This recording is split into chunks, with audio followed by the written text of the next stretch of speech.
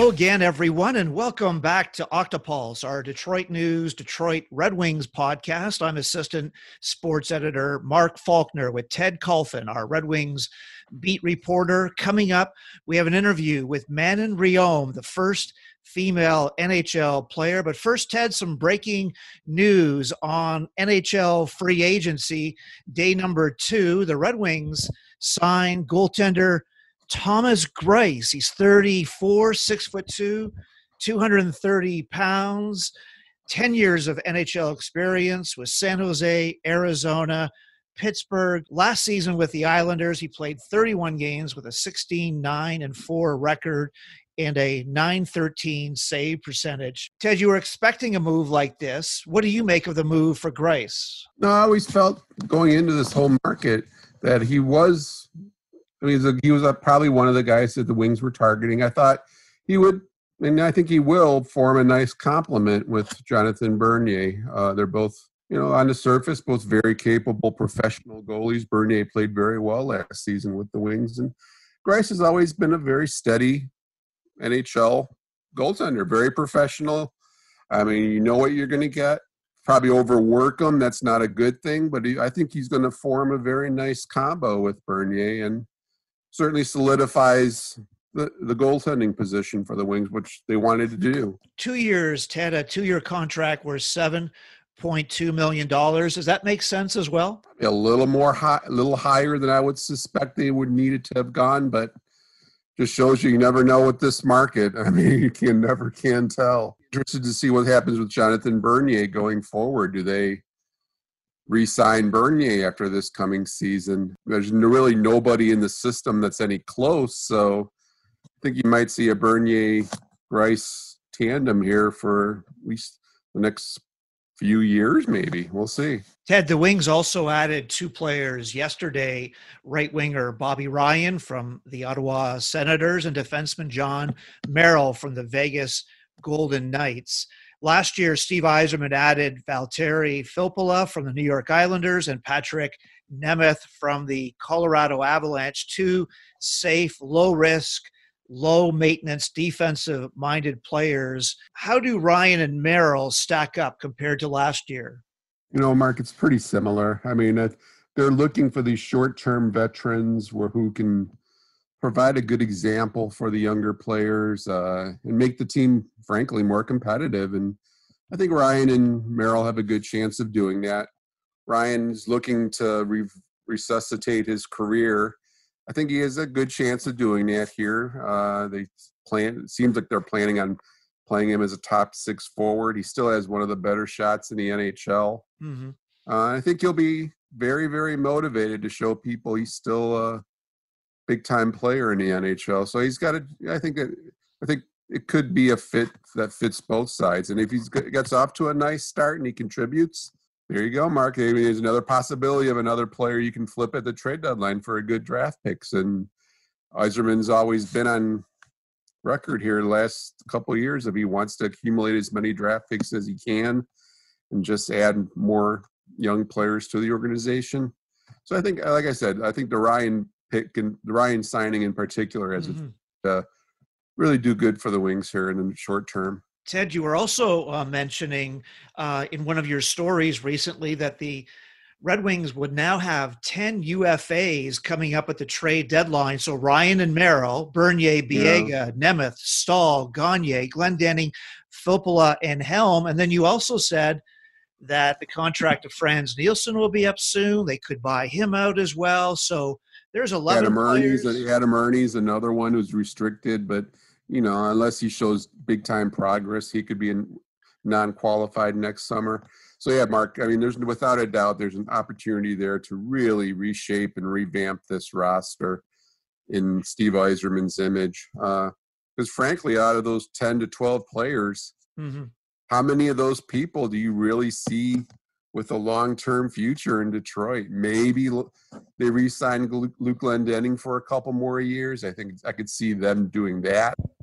But other than that, I don't think there's a very many people on that list that's here for the duration. So, yeah, there's going to be a lot more new faces on this roster in the next year or two. Ted, you talked to a number of experts about how the Wings are strengthening the system, but still have a long ways to go. You talked to Ryan Kennedy of the Hockey News, EJ Radick of the NHL Network, and Kyle Woodliff of the Redline Report. How long do you think fans have to wait before players like Lucas Raymond and others end this playoff drought, which is at 4 years right now? Yeah, see, that's the thing, Mark. I mean, there is reason for optimism. I mean, there's definitely some potential there, some good young players who look like they could become NHLers in the future. But that's the thing; it's still in the future. I mean, I think everybody's predominant opinion is this situation is still a good 2-3 years. That's just my number, but at least 2 or 3 years of, I hate to say status quo, but it's still a significant ways away from being a playoff contending organization. I mean, you still have to see a lot more talent being brought into the varsity level, but there's hope. I mean, everybody seems to think there are players here in these last 2 drafts who could contribute in the future, have star potential. So maybe there is a slight light there in the distance to see. Ted, just 2 more notes about free agency. Torrey Krug from Livonia, a possible target for the Red Wings, signed with the Blues, 7 years, $45.5 million. He said he wasn't even close to staying in Boston and that there was very little communication. Yeah, that's a strange one, Mark. Going into this thing, I really thought when push comes to shove that those 2 sides would come together. I mean, he just seemed like he was the perfect Boston Bruin, and he was there his entire career, and he just fit the mold of that organization. But I don't know, it leaves your head scratching a little bit. I just don't understand how they didn't come to sides, because like there was a significant difference between what maybe 1 extra year the Blues tacked on, and evidently the Bruins just didn't want to match that. I don't know. It'll be interesting to see going forward. And Ted, Tyler Johnson cleared waivers this morning. We're recording this Saturday just before Thomas Greiss will talk to you, the media, at 1 p.m. Any surprises there about Tyler Johnson and what happens next? I don't think too many people were surprised, Mark. I mean, he's just as good a player as he is. Well, some people will say was. I mean, 4 years remaining on that deal. I think the average hit is around $5 million a year. I don't think the actual money is at quite high, but still, you're talking about a good player whose statistics have been declining here of late. He's not an overly big guy. I don't know. That's a tough sell. I mean, I think somebody might be interested if you give him a little sweet. If Tampa gives him a draft pick to go along with taking on his contract. I think there might be a possibility of maybe a team with some cap space. I doubt it would be the Red Wings, but maybe like a Buffalo or Ottawa would be a good fit, maybe for 1 year. And if you have some sort of arrangement there where you put Johnson on the expansion list, I think, from my humble opinion, I think expansion team like Seattle would be very, very interested in adding on Johnson, who's from Tacoma or Spokane, I believe. So he's definitely from the general area there.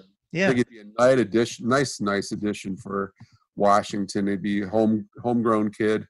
Well, he wouldn't be a kid at that point, but he'd still only be 31 or 32. And I think he'd be the type of guy who'd be a really good guy to wear a C for an expansion team like Seattle. So I've heard that idea proposed here in the last 48, 72 hours. And I think that makes sense. So I don't know, maybe a Buffalo or I doubt it'd be the Wings, maybe an Ottawa. I know Ottawa still needs to make significant additions just to get to the cap floor.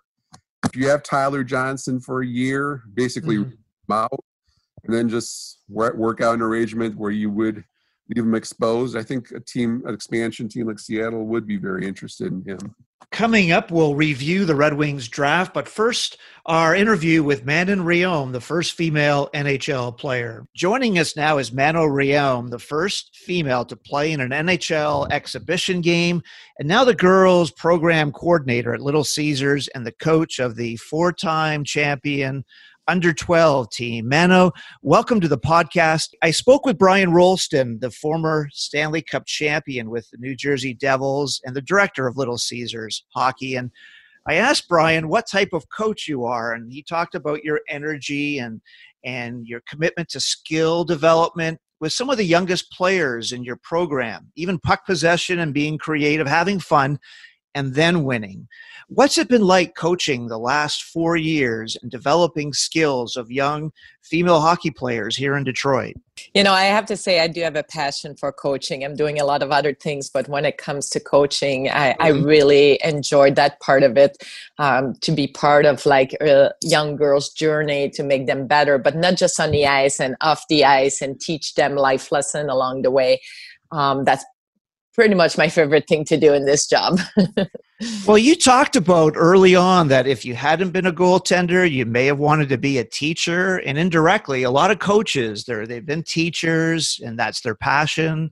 Is that something that now you're getting the chance to do now that your hockey playing career is over, Mano? Absolutely. And, I think from being a goalie, you see a lot of goalies being coaches now, because all your life you see the game in front of you. So your vision for the game, it's sometimes different than other position when you play. So for me, that really helped me. I may not have been a defense or forward and done all that stuff, but the fact that I saw the play in front of me all my life, and knowing like what it's hard for me when a forward come against me, or how I like my defense to play in front of me. So now I'm able to teach all of that to the players. Mano, I hadn't thought about that. Goaltenders and in other sports, like the catcher who sees everything in front of him, and the goaltender as well. So when you were playing goal, you probably, did you think that was something that you had to know what everyone else was doing, or were you only worried about yourself? Oh, no, you need to see, like the goalie has to have a different vision, like your vision, you need to be able to see what's around you while watching the puck. Sure. And I think that really helped. Like now I play as a forward, and one of my biggest strengths as a forward when I play for fun, it's I'm able to see who's around me while I'm watching the puck. And it really comes from being a goalie. Who were some of your best coaches, Mano? Your dad was a huge influence, of course. You grew up in Quebec. You played some midget hockey in the Three Rivers area. You played for Terry Crisp briefly at training camp in Tampa Bay. 8 different teams and 4 minor leagues. You played for Shannon Miller with the Canadian national team, won 2 world championships, a silver medal at the 1998 Olympics in Nagano. But who were some of the coaches, when you look back, who certainly had an influence on your coaching now, your style? The different thing with back then, when I was younger, we didn't have goalie coach really. So your coach, you were learning basically the game by yourself. And that's why you see the style of play, the way we play back then compared to now, where all those young goalies has specific private goalie coach, and they really work on their techniques. So when I was younger, I may have gone to a couple of goalie camps, which is a week long. It's not enough to really learn the position. So you were basically your own coach, and most of the coach were parents and dads, and they may have not played a position either.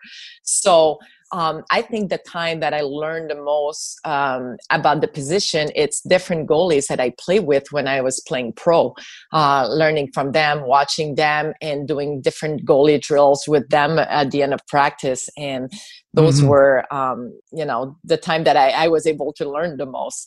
With the national team, I think we started getting a little bit more goalie coach, but by the time the national team, the 98 Olympics, that was the first Olympics, we still didn't have like all the coaching that now the national team has. Mano, I just interviewed recently a Russian goalie, Alex Tiznich, who was the backup to Vladislav Tretiak. So it was Tretiak and Tiznich, and they didn't have goalie coaches either. They came up with ideas like you did, like, what can we do off ice to train ourselves? And they came up with drills. And of course, now it's evolved. But really, when you think about what you guys had to do, and even in the NHL, of course, back then it really was, you've written a documentary or your autobiography about being alone in front of the net. But really, back then, when Tiznich and Tretiak, they were on their own. Yeah, and you were on your own, and me being a female, not only I was on my own on the ice, but off the ice, had my own locker room. And when we would go on the road, I was roommate by myself, and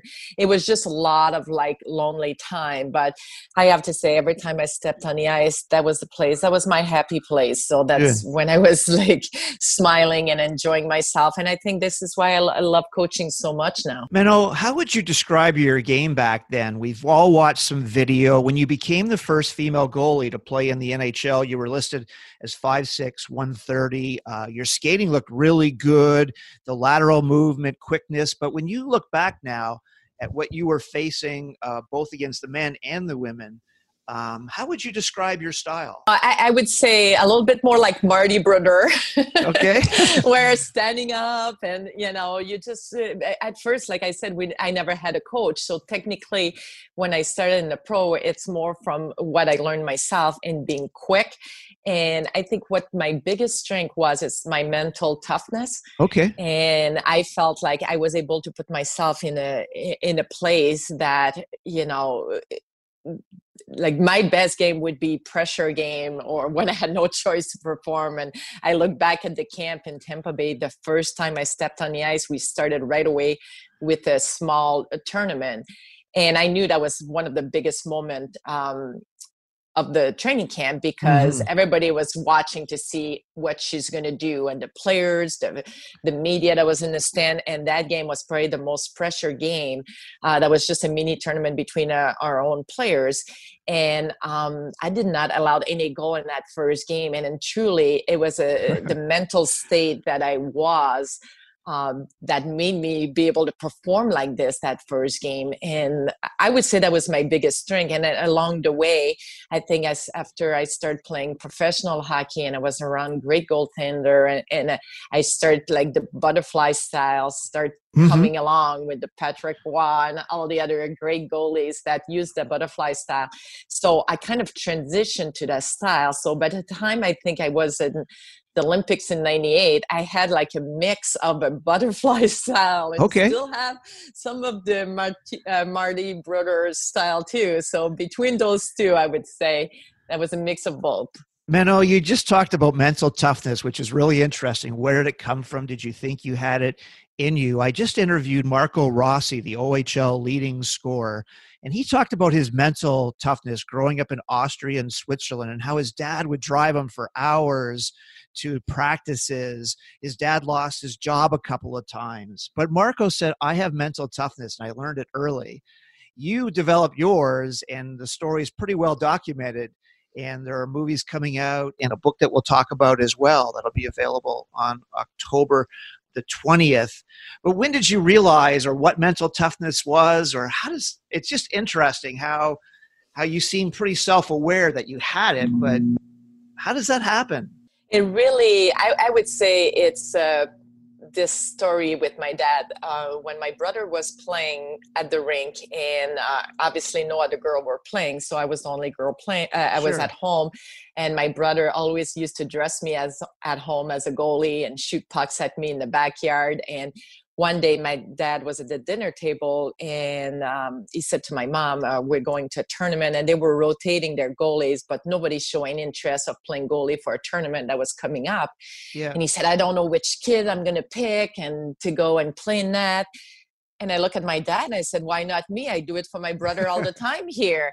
And at first he was not sure. And when they agree, him and my mom, to let me do this, so he said to me, like, before we go practice on the ice with the team, we're going to practice in the basement. I remember I was dressed as a goalie in the basement, and one of the first few pucks he shot, I got one of my shoulder and it really hurt. And I went down, and my dad looked at me, and the first thing he said to me, he said, get used to it. And I look up at him and he said, if you want to do knitting, it's not going to hurt. But if you're going to play hockey, sometimes the puck's going to hurt. So get used to it. So I think at that moment, I knew that if I wanted to do this sport and being the only girl with a group of guys, that I'm going to have to be tough. And I think it's that moment that my mindset changed. And every time I went to a training camp, every time I played a game, every time I was dealing with pressure and things like that, I had that mindset that I know it's not going to be easy, but if you want to do this, just get used to it. So I was really like that. I think a turning point for me. You mentioned your brother Pascal and Brian Rolston. Brian knows your brother, of course. They were in the Devils. They were in the Devils organization at the same time, and that's when Brian said he first met you, and he was just as astonished. Being a first-round pick, 1991, 1992 is when you played. He couldn't believe what you were accomplishing. And now, of course, you've gotten to know him a little bit. Maybe you could talk a little bit about Pascal, who played in the NHL, and what it was like. Maybe, I mean, here he has his older sister is making all these headlines. What was it like back then with your brother? You know, me and my brother, because we were a year apart, so we would play together on the same team one year, and the following year I was moving up. And so we got the chance to play a lot together when we were younger. And when we played Major Junior, that was on the same team too. So he got to experience being part of my team when I played my first game in Major Junior. And then when I got invited to Tampa Bay, my brother never got drafted in the NHL, but he got invited to New Jersey. And I remember that moment, we were both going to camps at the same time.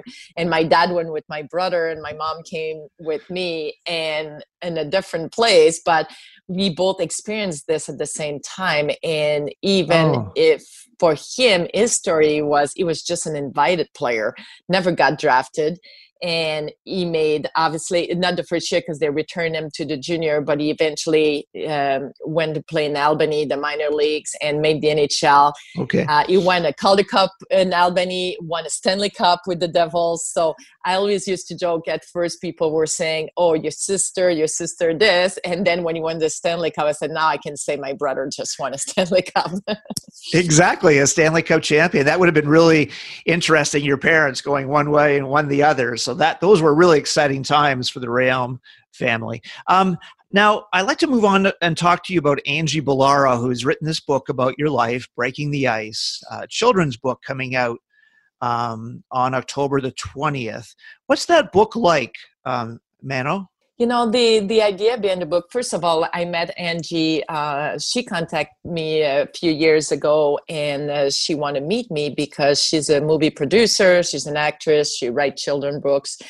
And she said to me, my next project, I want a movie with a female lead, and I want to be able to inspire people. So when I met her, first of all, I look at her and we kind of look like. Every time we're together, people think we're sisters. And really, when she told me all of this, and the biggest thing when she said she wants to inspire people, I decided to join the project, because what I didn't realize when I was in Tampa Bay and doing all this is that my story inspired people. And it took me years to figure that out and realizing that. And it's probably become the most satisfying part of what I did, that I was able to inspire people. So to be able to continue to do that with the movie, and then while she was working with the script of the movie, she was doing some other children book, and then the idea with Simon & Schuster came up to do the children book about my story, which to me, obviously, I love working with young girls, with young boys in hockey and teaching them. So to be able to do a children book that's going to inspire young people, and not just about hockey. And that's been one of the coolest things to hear some of the people that wrote the book. And they said, this is not just a hockey story. It's a story about someone that has passion for something, and never give up, and breaking barriers, and went after her dream even if all the odds was against her. And that's kind of what I'm trying to tell young people. It's, if you're passionate about something, you work hard, you don't need to fit the mold of what you should look like. And I think it's really important in today's world that you can be yourself and be successful. Did Angie get it right when you were reading the story? Because she's so interested in your career and so passionate and so involved, like you said, a writer, an author, a producer, an actress. when you were looking at the themes, like you said, breaking barriers, and you were reading it for the first time, what were your thoughts? Like, did she get it right? Oh, absolutely. And we joke about that right now. And sometimes she said, I know more about you than you know yourself. Because, so many things happen in my life in hockey. And sometimes my parents remember things, I don't remember all of it. Some of the things my parents never share with me that share with her. Things like some of the, they had to see some other parents that were not for me being a goalie. Some other parents were saying to them sometime, oh, she's taking the spot of one of our boys that's going to make it to in the NHL one day. And they were mean to me sometime, but my parents would never share those stories with me. And my parents spent a lot of time with Angie too and share with her a lot of story. And sometimes she come up with something like, how do you know that? And I don't know this. So I laugh with her. Sometimes she knows more about myself than I know myself. Oh, that's interesting. And is there another movie coming out? Because I think you said that you're trying to teach Angie. I don't know if you guys have already done this or because you guys have known each other for a while, but actually playing goal and learning how to play goal. But is there a movie in the works as well, Menno? Yes, and we're far along in that process. It's a long process. The entire movie, we always kind of we mirror the movie to my whole career. Like you go to ups and downs. It's not easy. You have to keep going and to have everything, the timing of everything. So the director with the producer and the people that you're going after to all work together, and everything was going very well and moving forward to a point. And then COVID happened and it's like totally took a step back. And so we were hoping to have everything done at the same time, the book and the movie, but obviously we took a step back with the movie with the situation that we're living in right now. But having said that, it's been like just a fun ride to work together with those two projects. Looking back, September 23rd, that'll be next Wednesday. That'll be 28 years. When you look back, there's lots and lots of positives, of course, Menno. But one of your autobiography talked about being alone, the courage, sexism you faced. Are there very many negatives that happened? You had that mindset and that mental toughness to handle it. But when you look back, were there things that maybe you're learning now when your parents are talking to Angie that you look back and think, well, there were aspects about it that weren't that great? Oh, of course. And it's funny that even the way my story got portrayed back in 92 versus now, it's just from the media. It comes from two different places.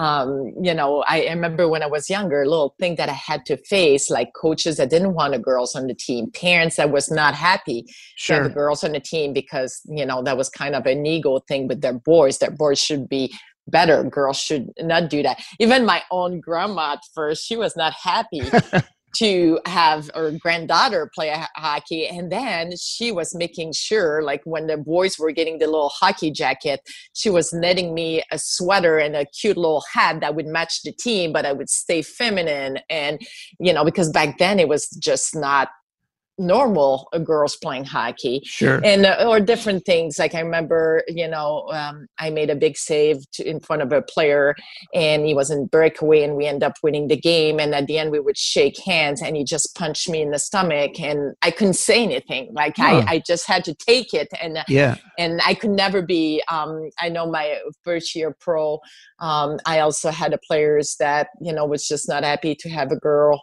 on the team, and he would just shoot the puck, slap shot in my face every single practice. And I was a rookie, I was girl, I was French Canadian, which it was harder because you couldn't really understand everything. I just had to take it every single practice, never complained, stood up there. So those things was the hardest part, but the positive of all of this, it's most of the player on my team and against me were great.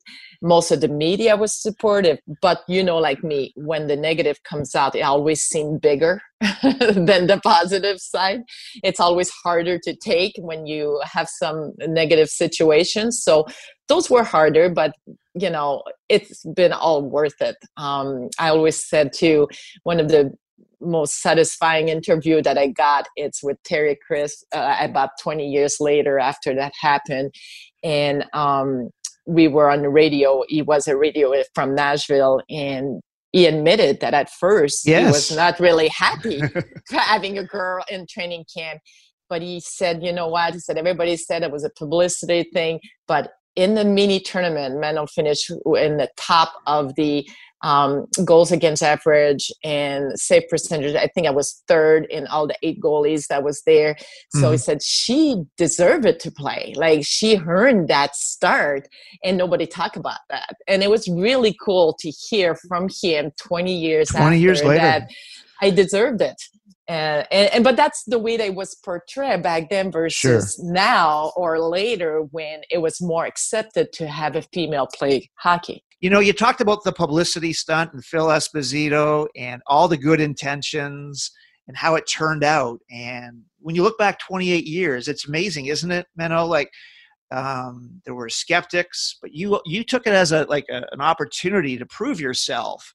And we talk about some of the biases you felt, but it was right in front of you, though, from what you're saying. It was pretty obvious sometimes. Yeah, it was. And as far as this whole publicity thing, I know when I was younger, a lot of people said no to me because I was a girl, not because I was not good enough. So I didn't have the chance to play at the top level every year, because it took 4 years before a coach in my area said, I'm going to take the 2 best player, not the 2 best goalie, not if it's a male or female, I don't care. But so I was dealing with this every years, and someone gave me a chance in major junior. And the only reason they gave me a chance is they realized that I was in the stand actually, and the coach from Trois-Rivières saw me, and he was talking to me and said that he saw my game that I played with a woman. It was a Canadian championship, and he was really impressed with myself. And he started naming some of the players on this team, and I'm like, oh, I play with him. I play against him. I play with him. But because I was a female, they never wanted to invite me at the midget AAA, which would be just before major juniors. So I had to take a different path. And when that coach realized that I was capable of facing those guys, he invited me to a practice. I remember it's like, do you want to see what you can do? And I told my mom, I went back home and I said, you know what? I'm missing school Monday. I'm going to Trois-Rivières. I'm going to practice with the team. And then I was able to handle those guys because I played with those guys before. And that's how they invite me to camp. But my point is, when I got invited in Tampa Bay, I said to myself, so many times people said no to me because I was a girl. And maybe if I would have got those chances early on, it would have been pursued a different way, because I would have already been playing at that level for 4, 5, 6, 7 years. But now someone is giving me an opportunity. At the end of the day, it doesn't matter why they invite me. I'm still going to have to prove myself there. And I didn't want to live my life with regret and said, what if I would have done it?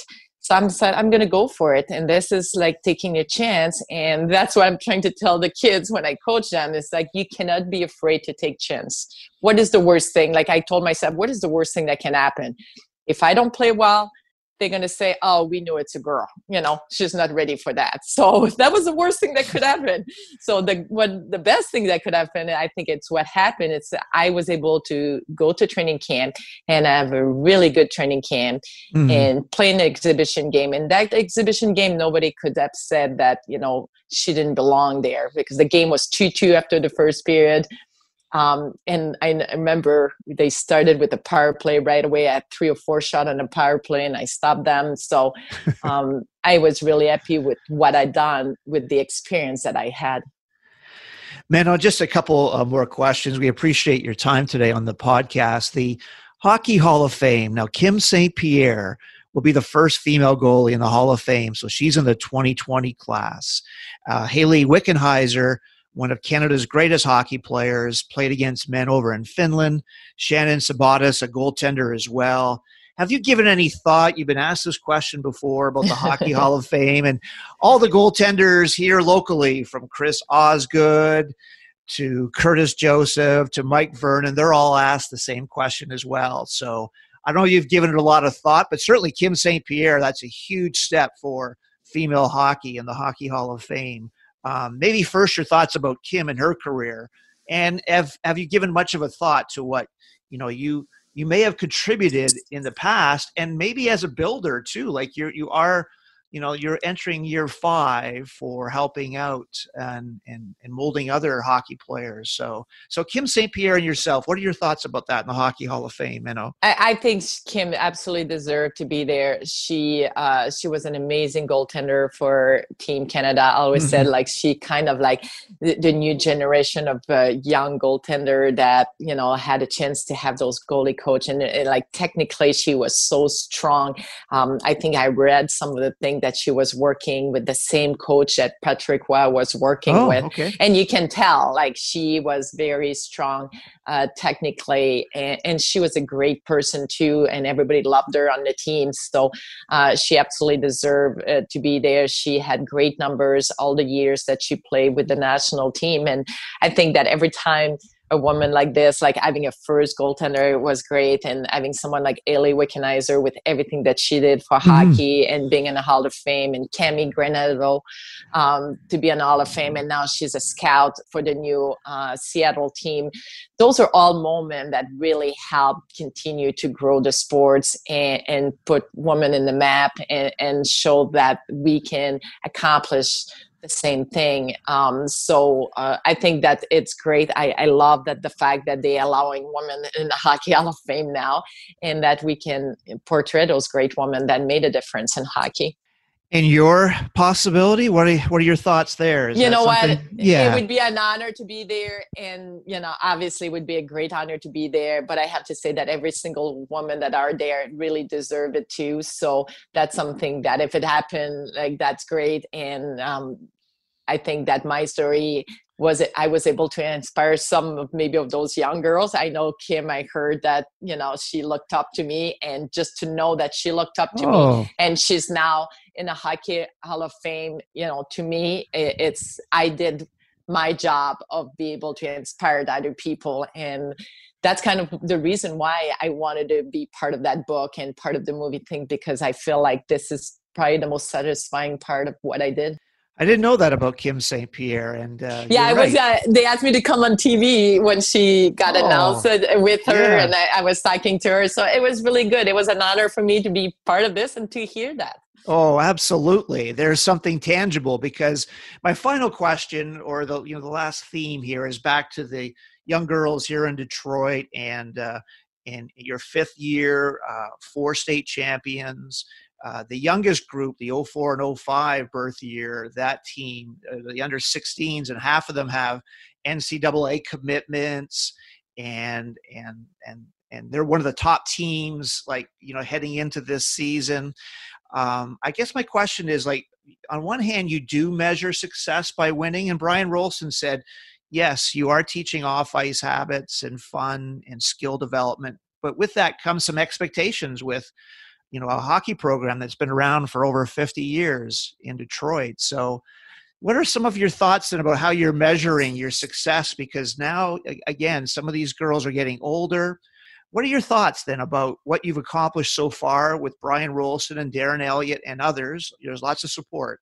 My goal when they asked me to take over the program, it was to build the program from the bottom up, and really have an organization that works together. So every coach is at the U12, 14, 16, and 19 working together, and really focus on developing the girls first, instead of like trying to win at all costs when you're 12 years old, and do things that, yes, going to make you win games, but in the long run may not be able to develop the players. So that was really important for me, to not sacrifice the development of the girls to win some games. And when you do that, when you really focus on developing the girls, the win comes with that. It may not come right away at the beginning of the year.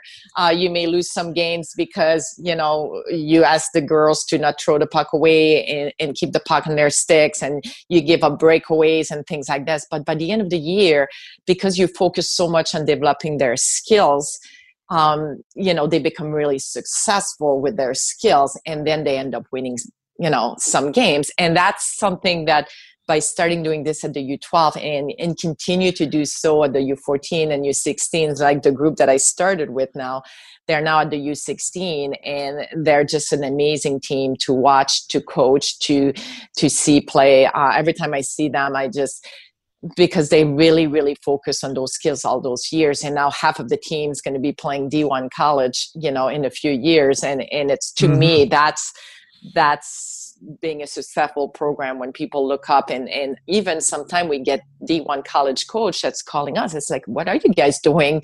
Because we feel like every single one of your teams are playing like the way we want to recruit players. And to me, that's a proof that you're doing something right with that. But you need to be willing to sacrifice those wins at first, to be able to get there. But I think eventually you get there. Menno, thank you again so much for your time today on the podcast. A reminder, we'll be handing out a book as well, a random draw for Breaking the Ice, and that'll be out on October the 20th. Thanks again for your time today, Menno. Thank you for having me. Our thanks to Manon Rhéaume, the NHL's first NHL female player. And Ted, let's begin the day 2 analysis of the draft by one of your first questions to Steve Yzerman about the length of the draft, nearly 8 hours. Here's Steve Yzerman. That was a long day, wasn't it? That was a long day. And, fortunately, we had 12 picks, so we were relatively busy through it all. So if you all stuck around through that whole thing, I commend you. And for the teams that might, I don't know if I had 5 or 6 picks, it would have dragged on hard. But even, whatever, we went from the 5th to the 6th there. The first round we were pretty busy. You're looking at other things. 2nd and 3rd were busy, but yeah, it's been a long day. But all things considered, under the circumstance, the first time we've ever done it virtually, I don't think there was many hiccups, at least technologically or technically hiccups. We got it done. If for whatever reason we choose or we're forced to do it again this way next year or in the future, I'm sure we'll have ways to speed it up. But overall, I think from the club's perspective, other than the obvious that it took forever today, I think everybody's pleased with how it went.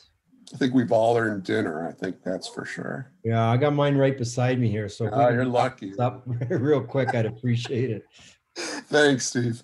Yeah, no problem. I'm happy to answer any other questions. So you guys hung around long enough. It's the least I can do.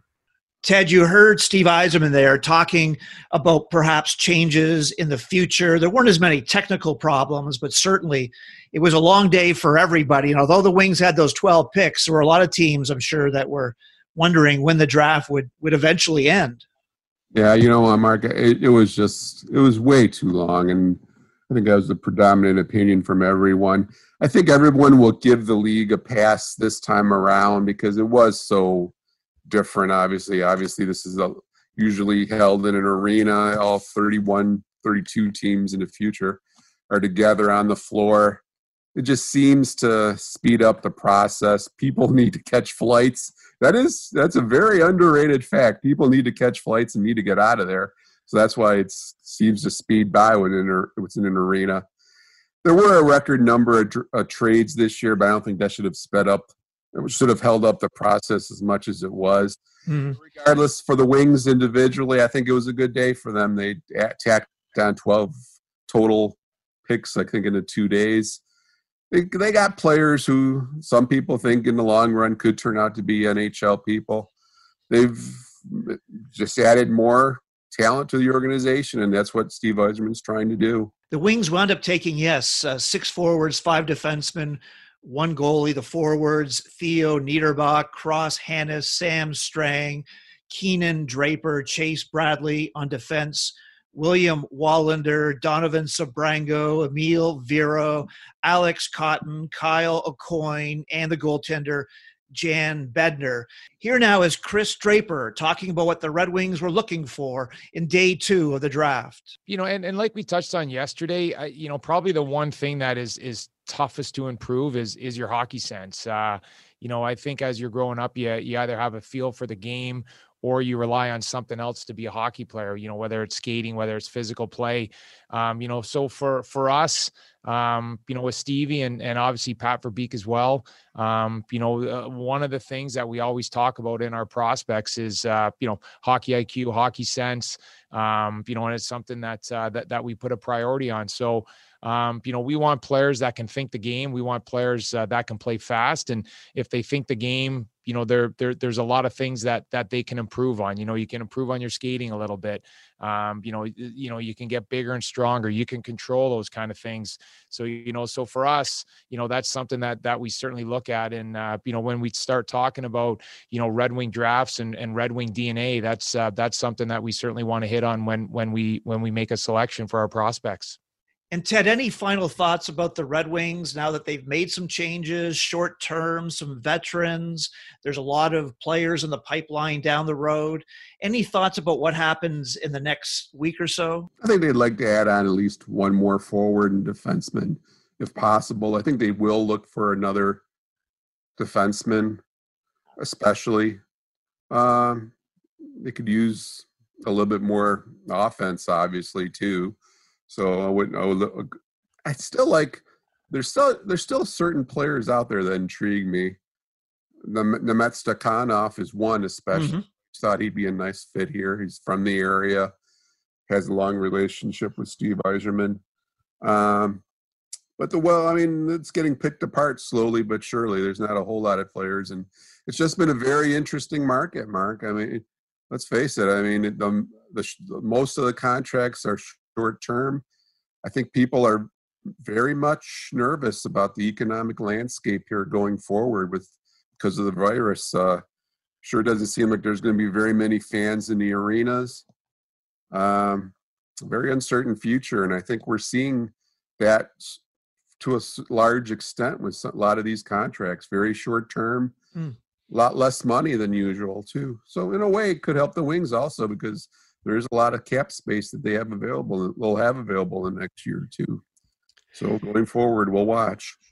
That will do it for episode 38 of Octopulse. On our next podcast, we'll hear from former Red Wings draft pick, a former Michigan State Spartans defenseman, and one of the NHL's best referees, Wes McCauley.